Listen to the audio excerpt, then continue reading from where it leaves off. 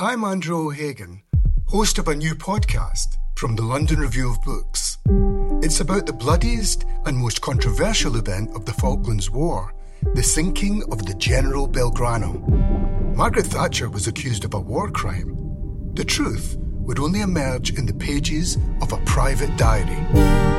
This is the Belgrano Diary. Listen wherever you get your podcasts. Twice.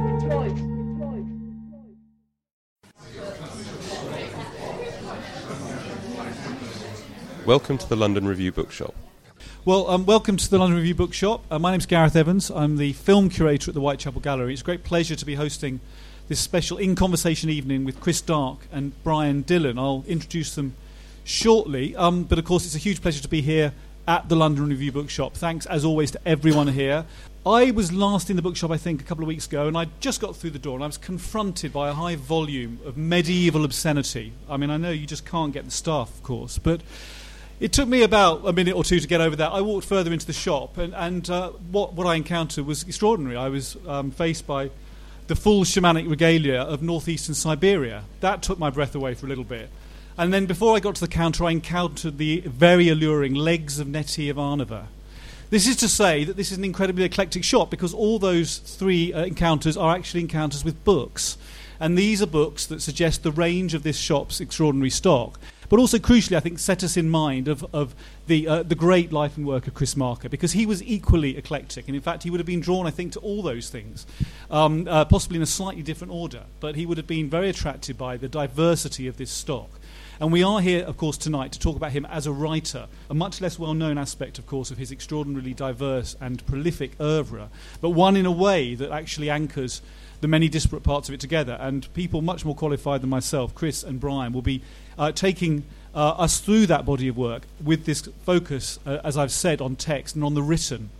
But of course, text and image fuse beautifully in Marker's work and take us into a third space, if you like, which is the nature of what he's achieved with the essay over many different forms. But we will also be looking at the novel, at short stories, at critical work, and also the published work that he was equally the graphic designer of, which take us again into another dimension, shall we say. So we've got a very interesting evening lined up for you, of course, accompanied by clips and also spreads from Commentaire, one of his key publications. So hopefully by the end of the evening we'll have a real sense of what it means to encounter Marker as a writer, and then we'll be able to promise, we hope, some further encounters forward from that. But I'll leave that till the end. I'm going to ask Chris, if he can, to open for us. Chris is a writer, a critic, published a number of books around film, but key for us this evening is the fact that he conceived and co-curated the great show Chris Marker Grim Without a Cat, which closes this Sunday at Whitechapel, and edited the catalogue, which we're in a sense anchoring as a publication this evening around. But I'm going to ask Chris now, if he could, to set the scene for us coming out of the show and into the catalogue, and then of course into this larger discussion. So thank you, Chris. Thank you, Gareth. Welcome, everybody, and thanks to the shop for having us. This is effectively the last event associated with the Whitechapel show, so there's a kind of valedictory feel to it. But it seems useful in a way to end with an aspect of Marker's work which is less well known, I think, to English audiences, for the very simple fact that Marker, as a writer, didn't have a great deal of material that was translated into English. We'll come to one of the elements of his literary output that was translated into English in a little while. And this is partly because Mark more or less effectively started his career, although he hated the term, as a writer. So when he was recognised as a writer in France, it was in the post-war period, starting fairly immediately, actually, after the end of World War II, starting to publish in a journal called Esprit, which was a sort of left Catholic journal of ideas, an intellectual journal, a monthly journal published by the publishing house Éditions du Seuil. And Marker worked for them as a contributor to this journal, and his contributions were varied. He wrote poems, short stories, reportage pieces, and inaugurated a little column called Actualité Imaginaire, or Imaginary Newsreels. This term is something we'll come back to again in relationship to his filmmaking. But roughly speaking, there was about a 10-year period from, let's say, roughly 47 to 57, in which Marker's principal activity was that of a writer contributing, as I said, to Esprit, but also producing books as well, a novel and a series of what you might call essay texts, one of which I have here, which is called Giraudoux par lui-même, which is a study of the French playwright and novelist Jean Giraudoux, published again by Éditions Dussé.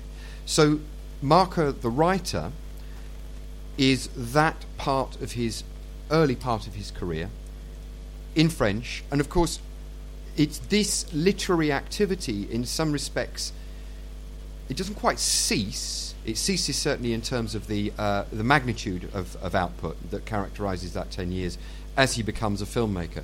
But the writerly aspect of Marker's output transfers into writing for the screen, both for his own films, which are quickly called essay films, so the literary heritage in some respects falls straight into the cinematic work, but also in writing for others' films as well. Marker was known to be able to turn around a commentary for a short documentary film overnight if you needed it. If you could bribe him with a bottle of rum or a bottle of vodka, he'd stay up and he'd write these pieces. I'm not saying that because, I knew that he was able to do that by bribing him through alcohol, but the stories from producers are numerous. They would prevail upon his good nature to turn this documentary footage that one of their filmmakers had shot into something special by writing a commentary. And in French, this tradition of writing commentaires for a certain kind of film in the post-war period, Marker kind of cornered the market in it, to the extent that the term commentaire in French kind of essay filmmaking circles is slightly derogatory, because if you split that word in half, it means commentaire, how to shut up. And we'll see an example of this shortly, actually. Marker's style of writing commentaries in his early filmmaking is, well, let's say quite logorrheic. There's a lot of talk over these images.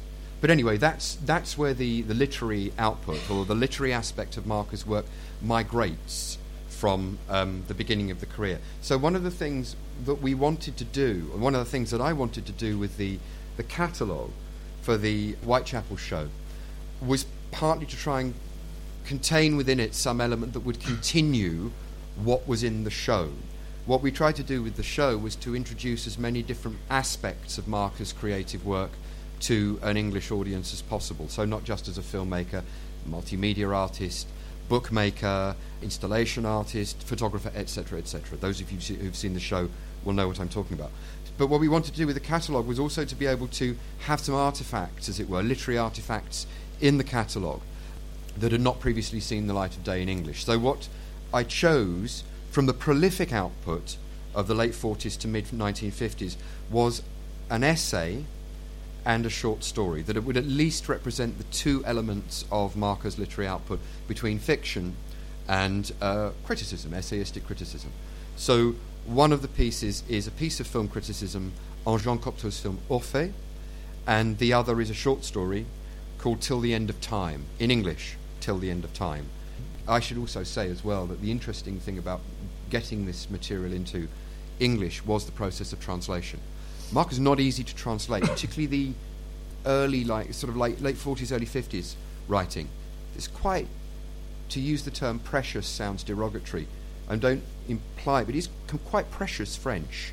And it was lucky that we had two superb translators working on those texts. Trista Selou, who has translated French for mostly, well, not entirely, but about film criticism from French to English, particularly the work of Michel Chion on Stanley Kubrick, and Sophie Lewis, who's translated fiction into English, including the work of Marcel Aimé, and they did a fantastic job.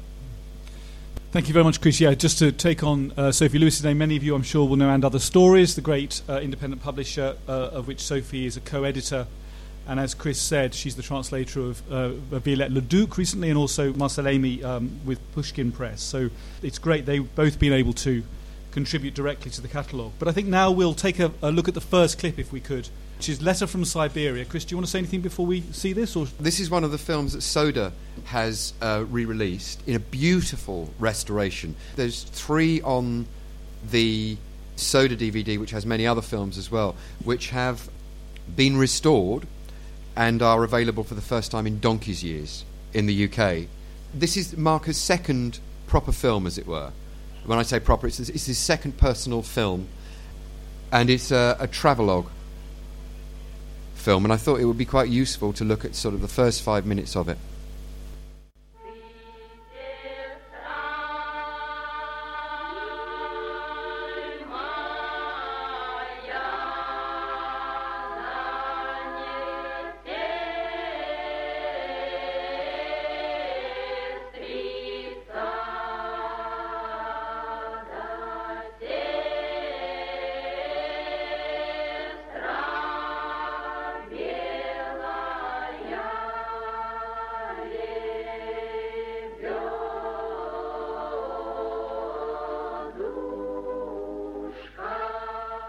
I'm writing you this letter from a distant land.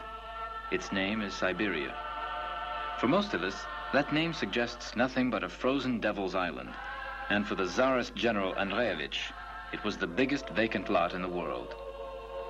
Fortunately, there are more things on heaven and earth than any general, Siberian or not, has ever dreamed of.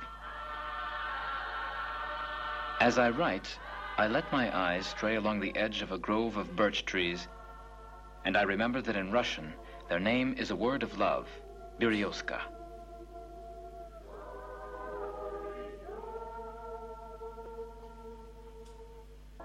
This gash in the forest means a city has gone by like a wild animal. Follow the wrong trail and you may come to a bear or a tiger. Follow the right one and you'll come to a city. Angarsk, 180 miles from the railroad. The city was planned in 1947. But it took 4 years to cut a path through the forest, yard by yard, to reach the Trans-Siberian. The foundation stone was laid in 1951. Today it has 100,000 inhabitants, including the 35,000 children born during construction, natives of a city which didn't yet exist. When you've left the last house behind you, though, you're back in the Stone Age forest, the taiga.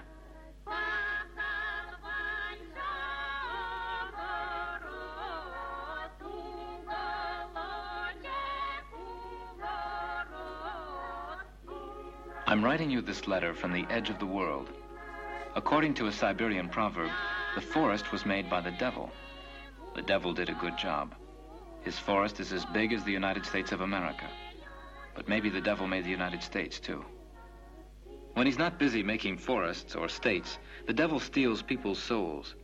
Or at least that was how the Siberians regarded death for many centuries. In this frozen ground, corpses never rot. In these graves, which rest on foundations of ice, life and death are separated by nothing more substantial than a breath of air. Bring back the breath, and the body is ready to live again, to come back and share in the slow, chilly existence of the wooden villages, rounding up stray horses, building snowplows, or leading herds on their pilgrimage to milder pastures.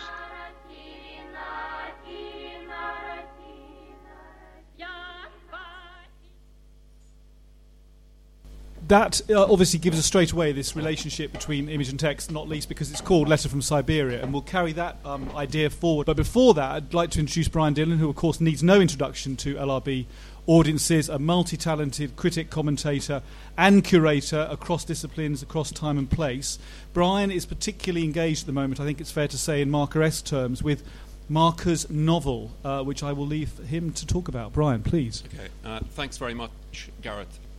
Yeah, I want to talk about Le Coeur Net, Marker's only novel, although not, of course, his only fiction, and not, in fact, his only written fiction, as Chris has outlined very neatly. Marker, in the immediate post-war period, begins as a writer. In fact, actually, I think he begins as an actor, at least an aspirant actor. So he's involved in theatre, and theatre is very important, I think, in the kind of intellectual and literary milieu that he's working in. When he turns up at Éditions du Seuil and when he begins to work on the essays that Chris has already described, that he published in the journal Esprit. And Chris has also said, that this is the milieu that he's writing out of at that point, and to some degree, I think, trying to kind of extricate himself from creatively and intellectually, although it's incredibly enriching for him professionally, is this milieu of a particular kind of left Catholicism. One of the striking things about the novel, which is translated in 1951 as The Forthright Spirit, is that in some respects it's not the novel you might expect from Chris Marker. It's not straightforwardly, or rather complicatedly, essayistic in the way that the voiceovers, the commentary of the films are later. It's also not, it's not the nouveau roman. Marker knew people involved. He knew Michel Butor when he was very young. He knew people like Marguerite Duras, although he says Marguerite Duras never saw any of my films. So he's quite careful later on to kind of distance himself from the kind of literary culture, literary context that we might expect him to have been part of. And a lot of this is reflected in the novel.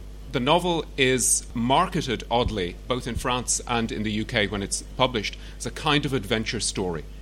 It's a novel about action, and it's about specifically the man of action. It inherits from the Second World War a kind of anxiety obviously for Marker, but also for his generation, about the place of the man of action in the post-war period, politically, spiritually, philosophically. The story concerns an international grouping of mostly young men who are working for an airline in French Indochina shortly after the war. And it's run by a character called Van Helsen, who's Dutch. His main pilot, or his most kind of accomplished pilot, is English. He's called Kelso. Kelso has a lover called Hélène, and then there are a couple of kind of characters that remain kind of vague, that don't, as it were, kind of crystallize until later. Aguirre, who's a Swiss guard at a small airfield used by the airline, and Jerry, who's an American pilot. And the novel's divided very cleanly into two halves. In the first part, Kelso is in the air. He's flying a plane that is lost in a storm. And it's very unclear whether he's going to ever land, whether he's going to get back safely. So the first half of the novel is about waiting. Kelso survives, but is shot by Aguirre when he lands at the small airfield that Aguirre is guarding. The novel starts again. The second half is also about waiting, but Kelso is dying, and he's attended by Hélène, his lover. So you have this dual structure, this two-part structure, in which something is at stake, in which an event is being anticipated and is being worried away at in these long passages, long, very lyrical, highly metaphorical, to some degree essayistic. I think one of the things that sort of survives out of the novel in Marker's writing for film, one of the aspects of his essayistic voice later on is this very poised, Chris used the word precious, I think it remains kind of precious in a serious, not disparaging sense. But it's highly, highly metaphorical. And I'm going to assume that not many people in the room have actually read The Forthright Spirit as it's translated in 51. So I thought we might look at a couple of passages which you should have on your seat, 2 pages, including the title page from The Forthright Spirit. It's translated by Robert McKee and Terence Kilmartin, and people will, of course, know Kilmartin as the reviser of the Scott Moncrief translation of Proust, also as editor of The Observer for many years, and many people will remember Robert Key as a journalist and historian and broadcaster. If anybody knows, if there's an expert, more expert than us in the room, who knows how this relationship between those translators and Andre Deutsch, who published the book in his first publishing house, Alan Wingate, in 51. If anybody knows more about that kind of detail, it would be fascinating to hear.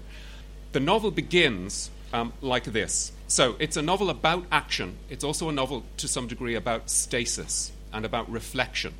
It moves very starkly between passages of action and passages of this highly interiorized and highly metaphorical reflection, which is the reflection of each character in turn. But it begins like this. It begins with a disaster. An accident. It's nothing. It is quite literally nothing.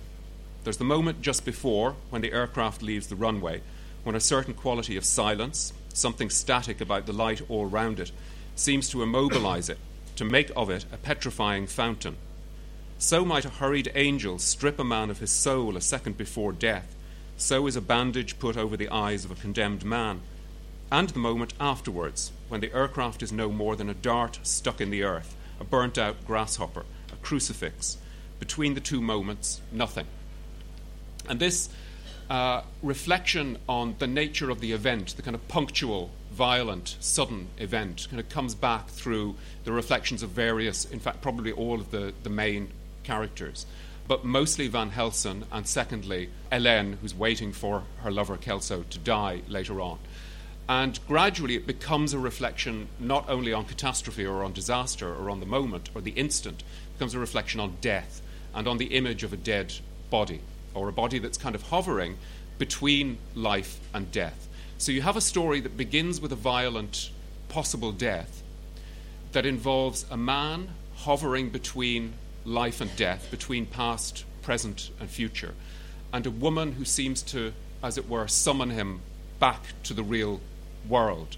So you can see, anybody who knows La Jetée, that there are kind of obvious prefiguring, at least structurally. It obviously prefigures something in La Jetée.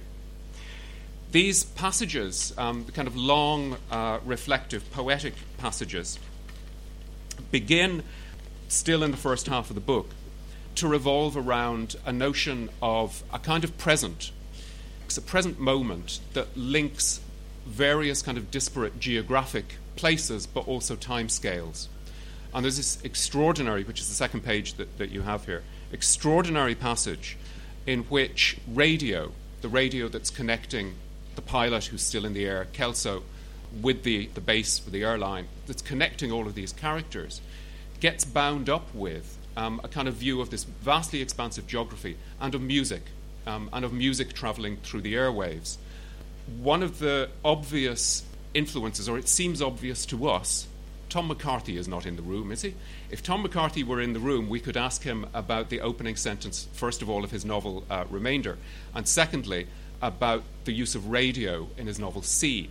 There's something that I think McCarthy's been worrying away at that comes out of Marker's novel. So you have this amazing passage which repeats constantly a phrase, somewhere a long way off. And in the clip that you've just seen, there is this, the gesture that Marker makes very often in the films, I am writing to you. But sometimes I am writing to you from a distance, from a long way off. I'm writing to you from a far country, which is an echo, obviously, conscious echo of Michaud. So this phrase keeps coming back, somewhere a long way off. Somewhere a long way off, the night was a vast altar laden with lamps, beginning that mysterious work of espionage in which every light is a signal to the gods. Beyond the walls of the besieged city went the call signs, the blinking lights, the clustering lights of houses. Somewhere a long way off, the night was soft and studded with gold. Under the great canvas, angels swung backwards and forwards in the beams of the arc lights, and to anticipate their fall, radio signals joined to weave an invisible net across the nocturnal circus. Somewhere a long way off, through the tapping of the Morse signals, like stuttering toads, deep voices crossed the stormless night, undisturbed by the east wind. Somewhere a long way off, in an American town humming with machinery, a woman sang in front of an orchestra, standing in her long blue dress like the column of fire that guides an army. Her voice floated softly through the world, brooding over townships killed by the moon, where the white houses cast on the earth the shadow of their future ruins. And there are numerous moments in the novel where, on the one hand, you're stepping, as it were, out of time. And Marker uses this phrase, out of time, and being saved from time, as a way of thinking about this kind of fading out into sleep or fatigue when the pilots are flying. And ultimately, he uses it as a way of describing death.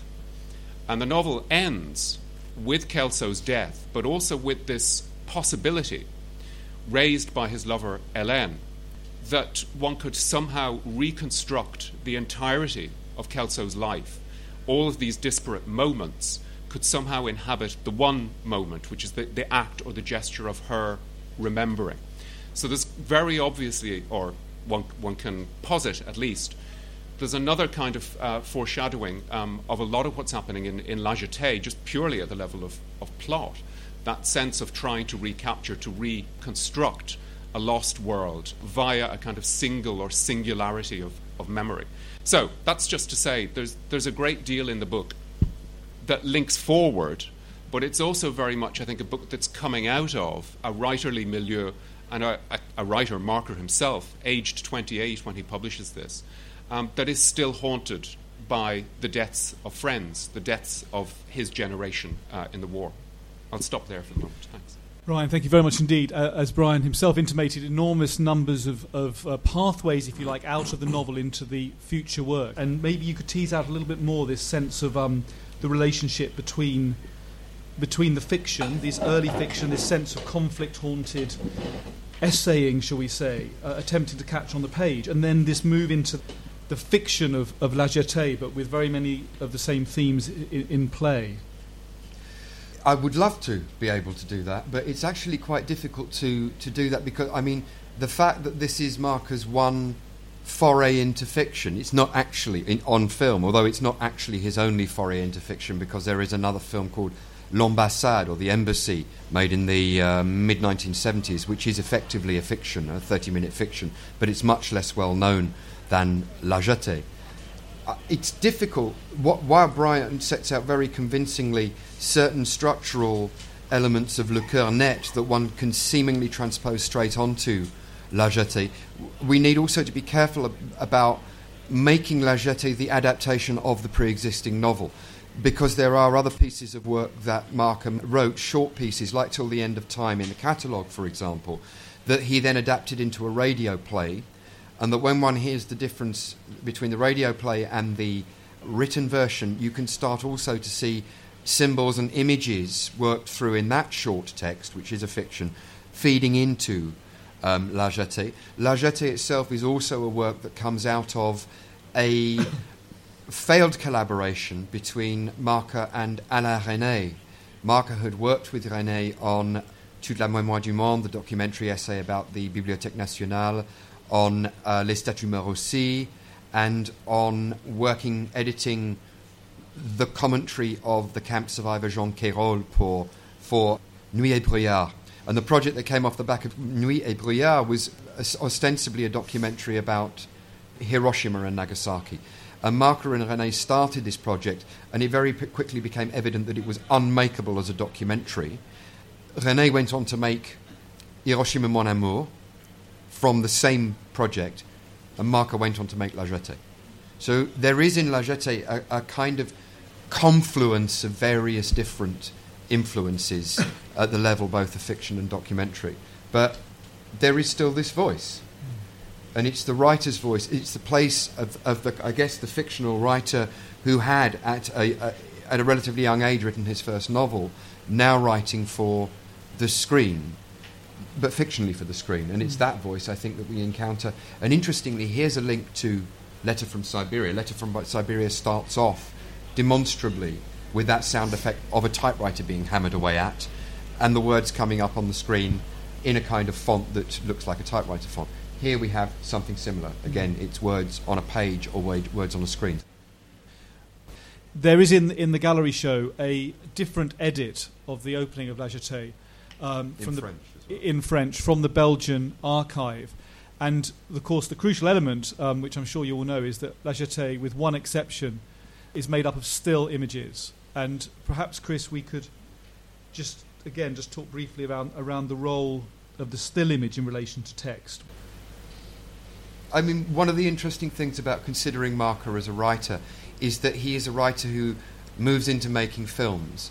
But what's very, very unusual about him is that it isn't the case where you have a writer of fiction who successfully makes the transition into making fiction films, and in the kind of sense of adaptation. What you see in Marker is a kind of a desire not actually to lose the literary in transition.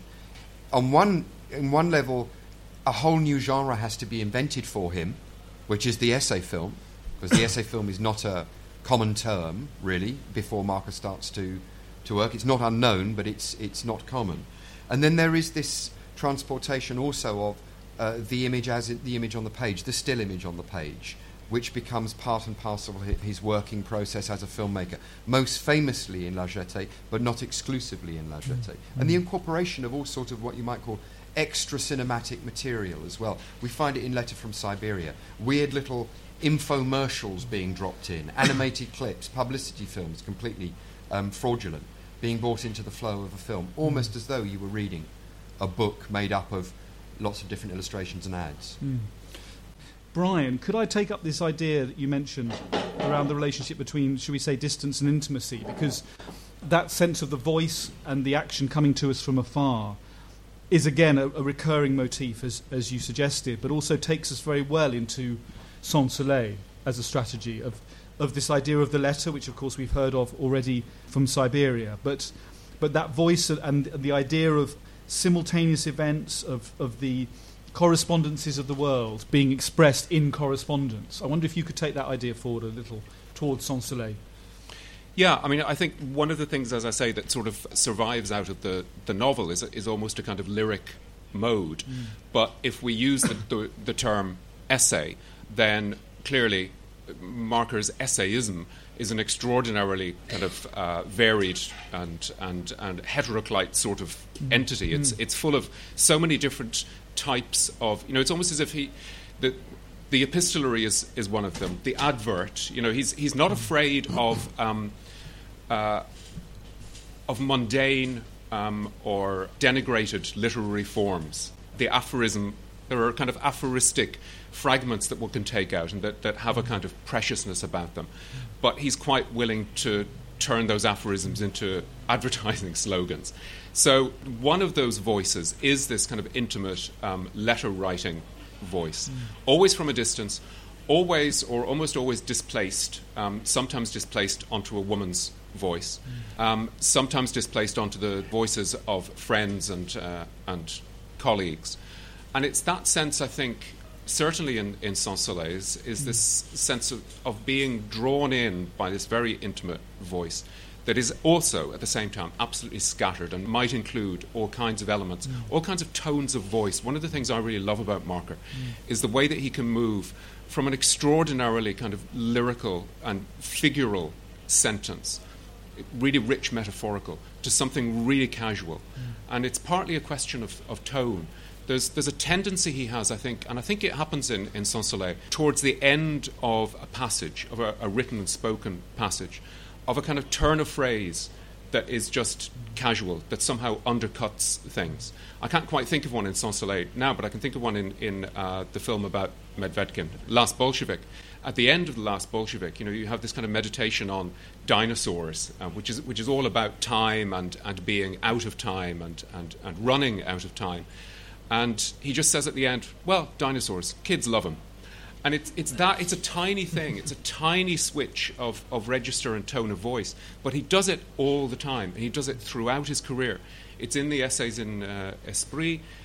It's in the early essay films. It's even in the novel, really, a kind of willingness to engage. And some of it comes out of an embrace of a kind of American casualness. Not quite of slang, not quite of American slang, but a kind of ease, a sort of verbal ease. And that's always there, I think, kind of framing or undercutting or somehow kind of slyly messing with the more literary voice. I think Brian's absolutely right.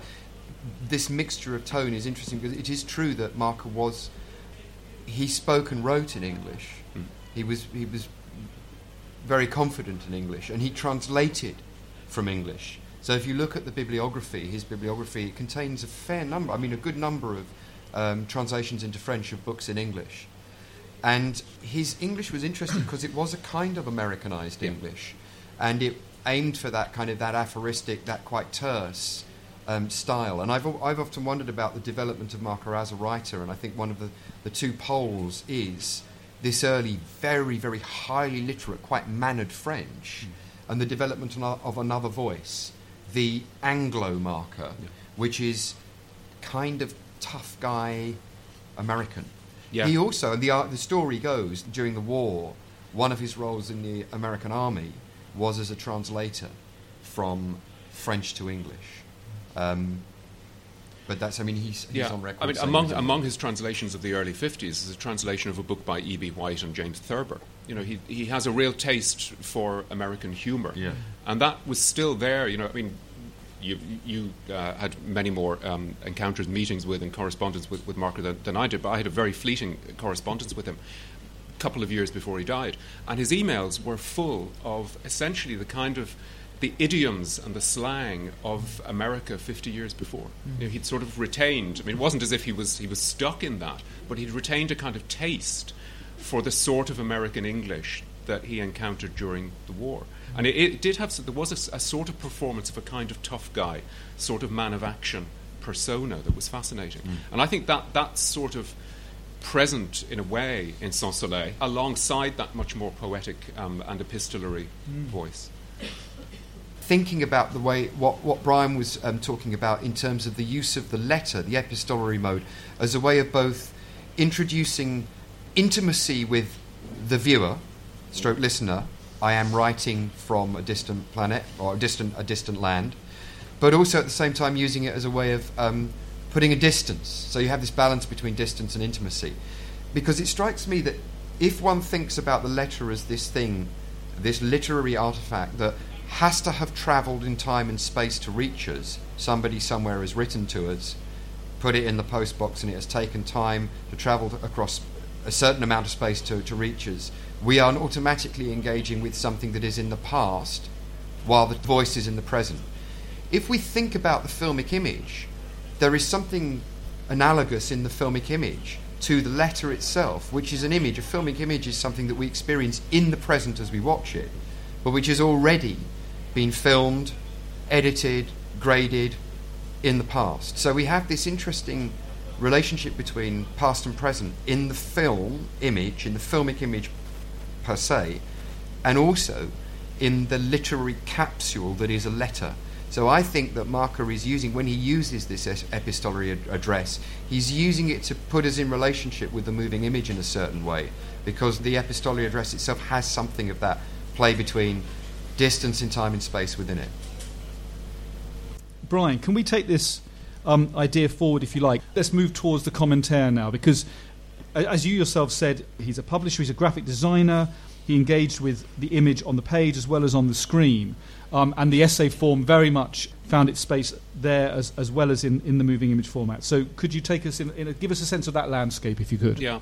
So, I mean, the thing that I want to talk about particularly is one of the essays in Marker's book, Commentaire, from 1961, revised and added to with a second volume in 1967. And it comes out of, in terms of, Chris mentioned earlier the fictional newsreels, the imaginary newsreels that he was writing for Esprit in the late 40s, early 50s. It's also published, Commentaire, by Éditions de Seuil, and it has something, it's a kind of development of a particular visual sensibility that is already there in the much earlier essays, is already there in the book about Giraudoux, which is published by the same publisher, and it's there most especially, and you see this in the Whitechapel exhibition, in the Petite Planète series that Marker conceived and edited for that publisher.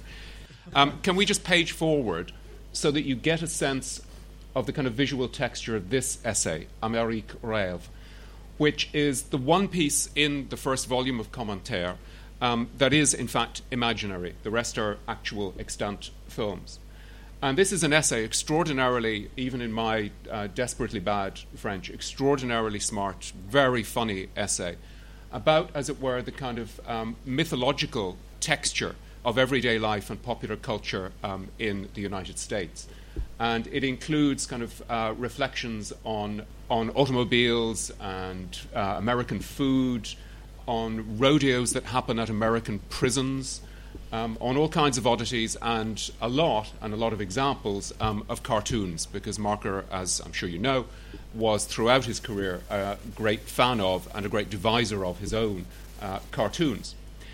The thing that I just want to focus on, and it's a very simple point really, is the kind of sensibility that's at work here in terms of layout, in terms of page design.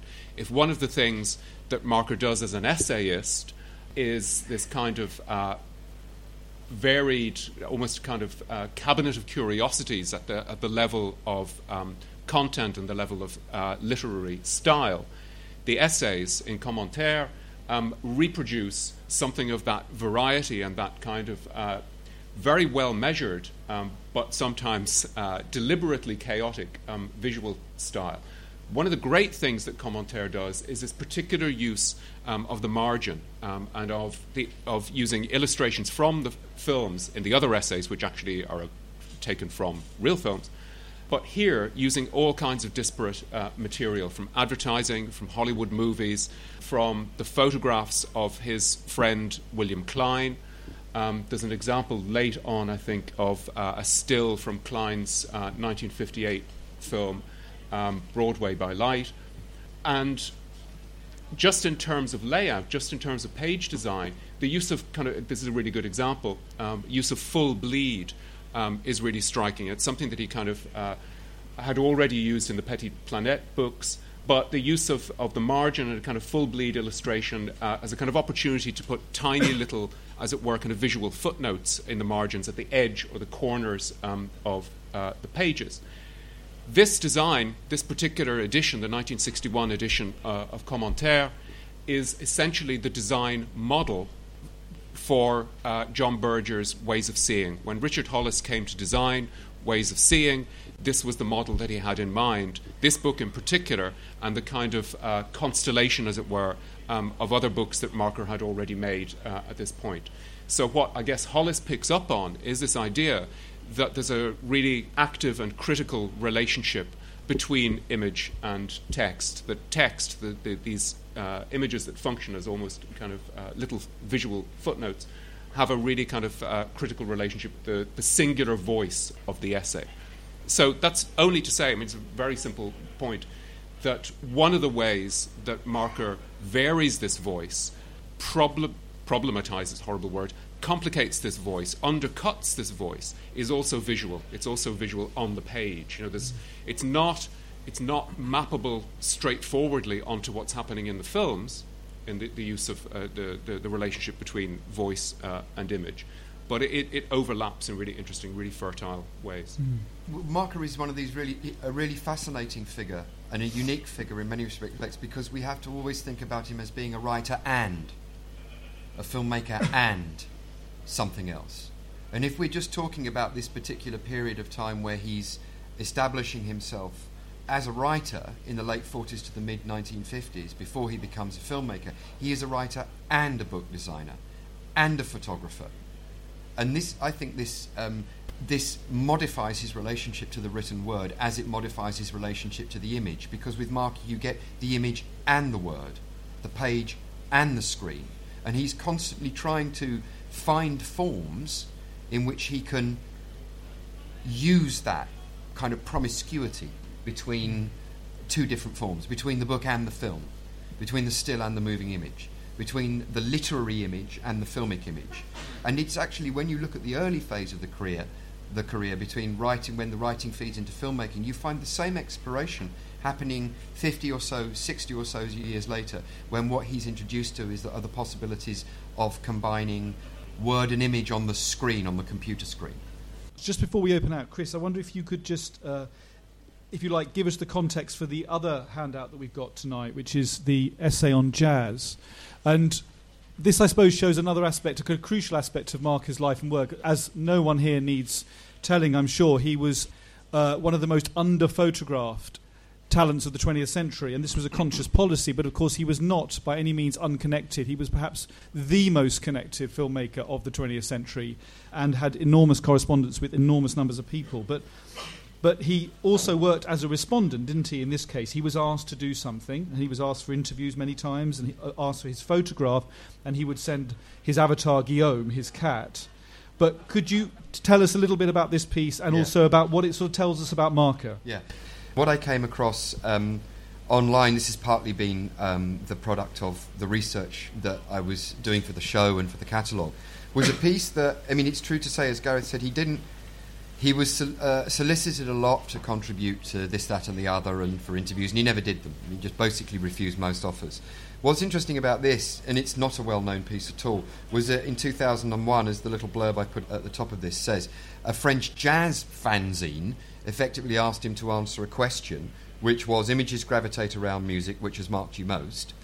And he replied in French. So I thought it would be fun to sort of translate this and have this for you to take away, partly because it's a real delight of a digest of kind of Markavian effects, in a relatively short, sort of 500, 600 words, and it's pure Marker.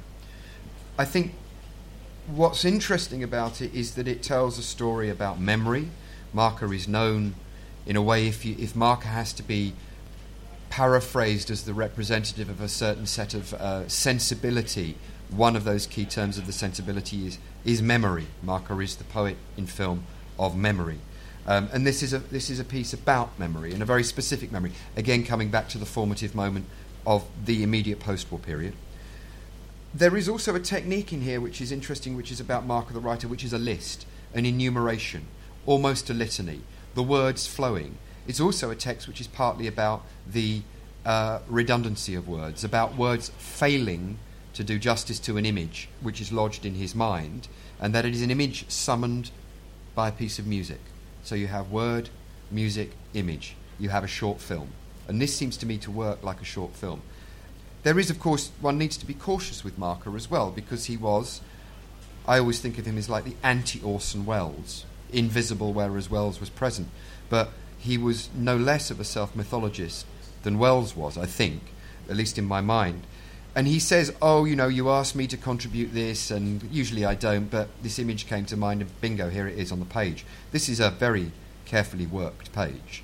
And I look at the date, it's 2001, and I wonder, is this a piece that was an offcut from the Memory CD-ROM, which is full of his memories and full of these little beautiful pieces of writing attached to images, or is it a piece that may have been written for possible inclusion in the film that he was making in 2001, which is an essay film about the work of the interwar French photographer Denise Bellon, which again has got a beautiful Marker commentary on it?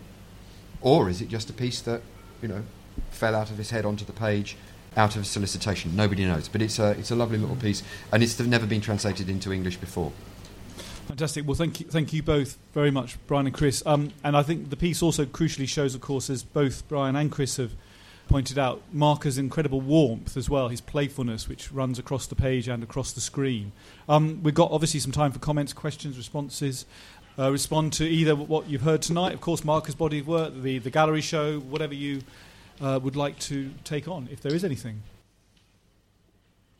Thank you. Could I ask about the narration on the films, given the importance of relations between words and image? I've only seen the English versions of the films, which have narrations, sometimes with a sort of British accent, sometimes with an American accent. Could you tell us something about who did those narrations and what form they take in the French versions of the films? Well, one of my very late discoveries with La Jetée, I don't know how I didn't know this, but actually it's quite easy, or it used to be quite easy, to miss really salient facts about Marker's work. I didn't realize until very, very late that the voiceover in English for La Jetée is William Klein, is the great American photographer William Klein, who sounds French in 1962. And if you speak to him today, sounds like an old guy from New York. So it's fascinating because he had been in Paris for some years. He and Marker were very close friends as well as colleagues. Marker published Klein's first book. He wrote the introductory text, which is one of his most beautiful texts, for Klein's film Broadway by Light. And Klein tells a story of going to meet Marker at Éditions du Seuil for the first time, taking the prints of his photographs because he wants to publish a book. And he said he walked into the office and there was a crazy man with toy ray guns stuck into his belt sitting behind a desk, and all around the office were spaceships dangling from the ceiling, and he thought, that's my guy, that's my publisher.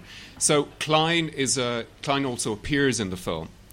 He's one of the figures from the future, figures that appear, that loom out from the future. One of those is Klein. So sometimes, and Chris will know more about this, but sometimes, and from very early on, they're close collaborators. Yeah.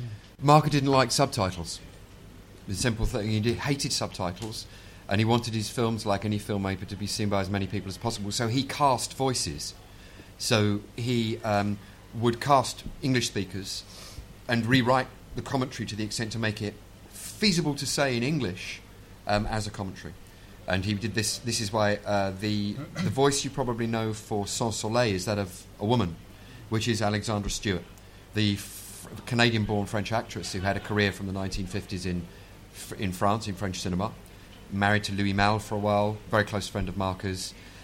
Also does the voiceover for the film that I just mentioned a bit earlier on about the photography of Denise Bellon. So he cast voices. He cast voices for the Russian, the Japanese, and the German language versions of that. And this comes back to the other comment, actually, that somebody made about Marker's attention to music. One of the things that is rarely written about, is too little written about, is the attention to detail on the soundtrack. And part of this casting of voices in different languages, partly to avoid subtitles, is part and parcel of the incredible attention to detail that he pays to the soundtrack of his films. I hope that's an answer to the question. Hi, I just had a question quickly about this commentaire. If he's provided credits for the images that he uses in the book, or if they're uncredited. Because I wonder about the first image in the first slide. That looks very much like Winsor McCay. Is that Winsor McCay's, the American animator? Are you talking about the animator who did the Dreams of a Rarebit Fiend? Yes, that's series? right. It is that guy. Okay. Right. But the title itself is a play on words, isn't it? It's America Dreams, not American Dream. Right, because McCay had very weird dreams about America, too, and this is a perfect example of it. He made all these cartoons of strange, elongated beds and motor cars going through and destroying New York City and so on, and crushing all the buildings under its feet. And it's going to change my idea of Marker if it turns out that Winsor McCay is actually an influence on his filmmaking. There's always more to find with Marker. That's what we've found. He's like a fractal landscape; it constantly multiplies out. Just wondering why you chose to show the earlier cut of La Jetée at the gallery with the different opening sequence. Because it's never been seen before. It's never been projected before.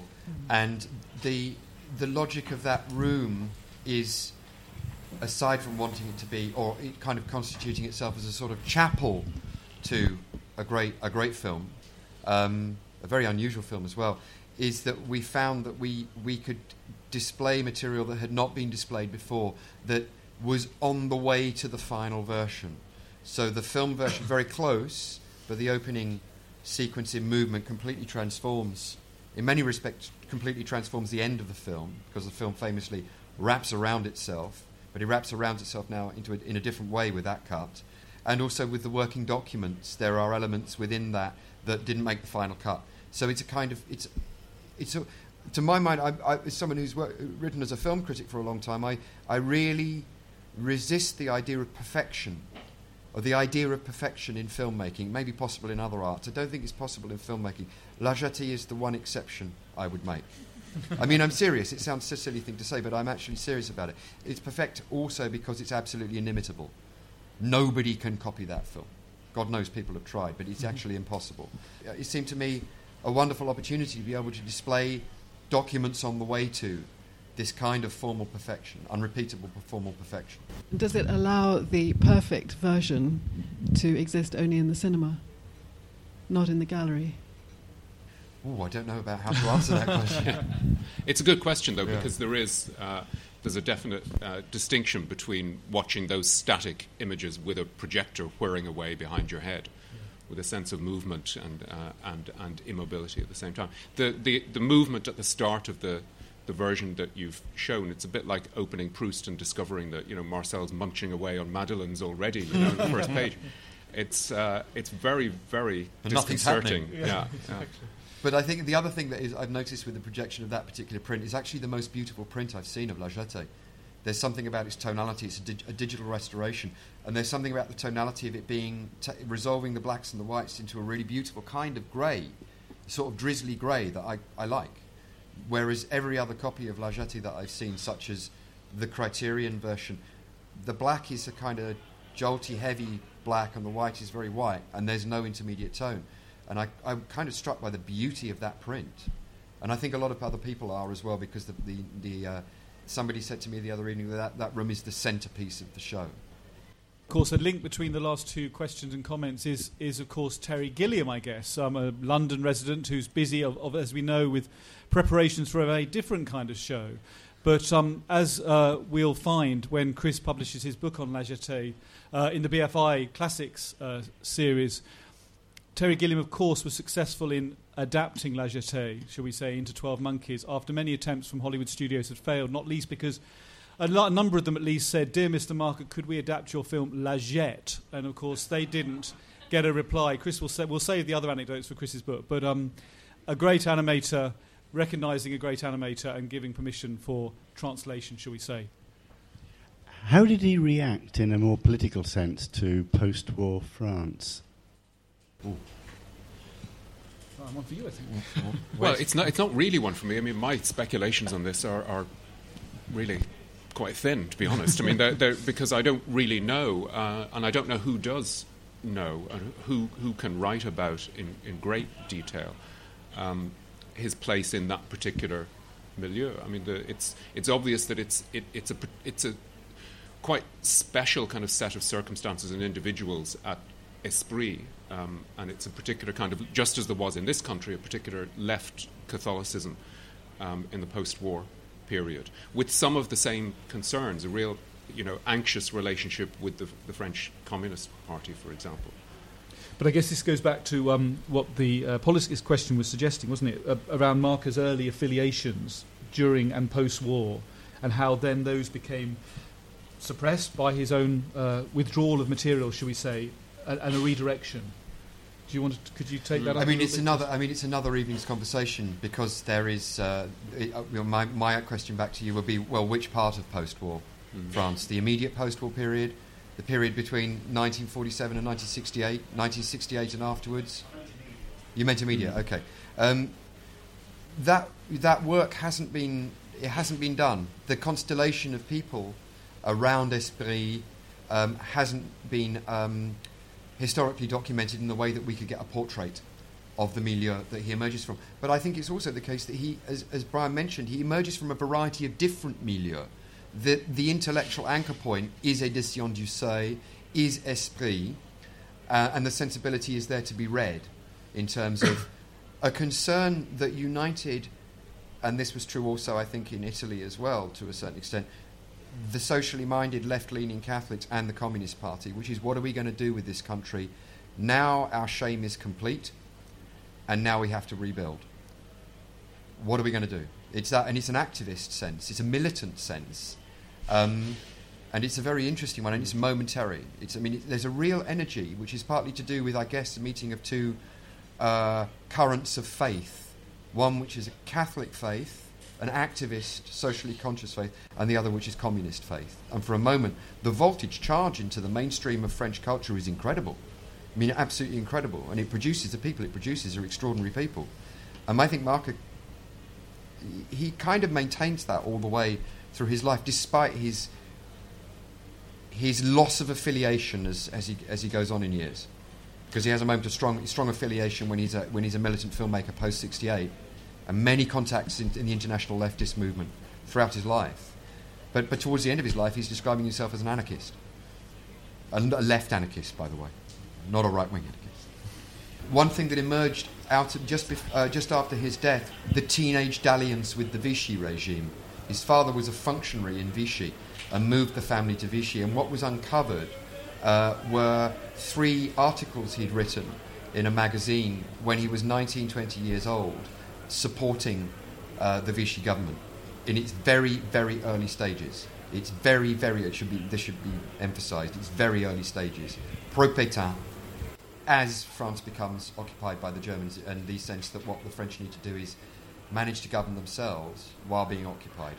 And that dalliance is literally a dalliance, and he joins the resistance. But Marker's attitude towards his past was complicated, probably because there was this in his past, in his teenage past. And then he would bury films or disallow films to be circulated because of what he saw as too close an endorsement of totalitarian regimes, such are the films about USSR, Siberia, or Sunday in Peking. So there is a rewriting of his own history as he goes through it. Do you just go back to the gentleman's question about the image credits, and it's kind of thrilling to see Little Nemo up on the screen in that context. So I was just wondering about Chris Marker as collector, maybe in habit, but also creatively, like Chris Marker the collector.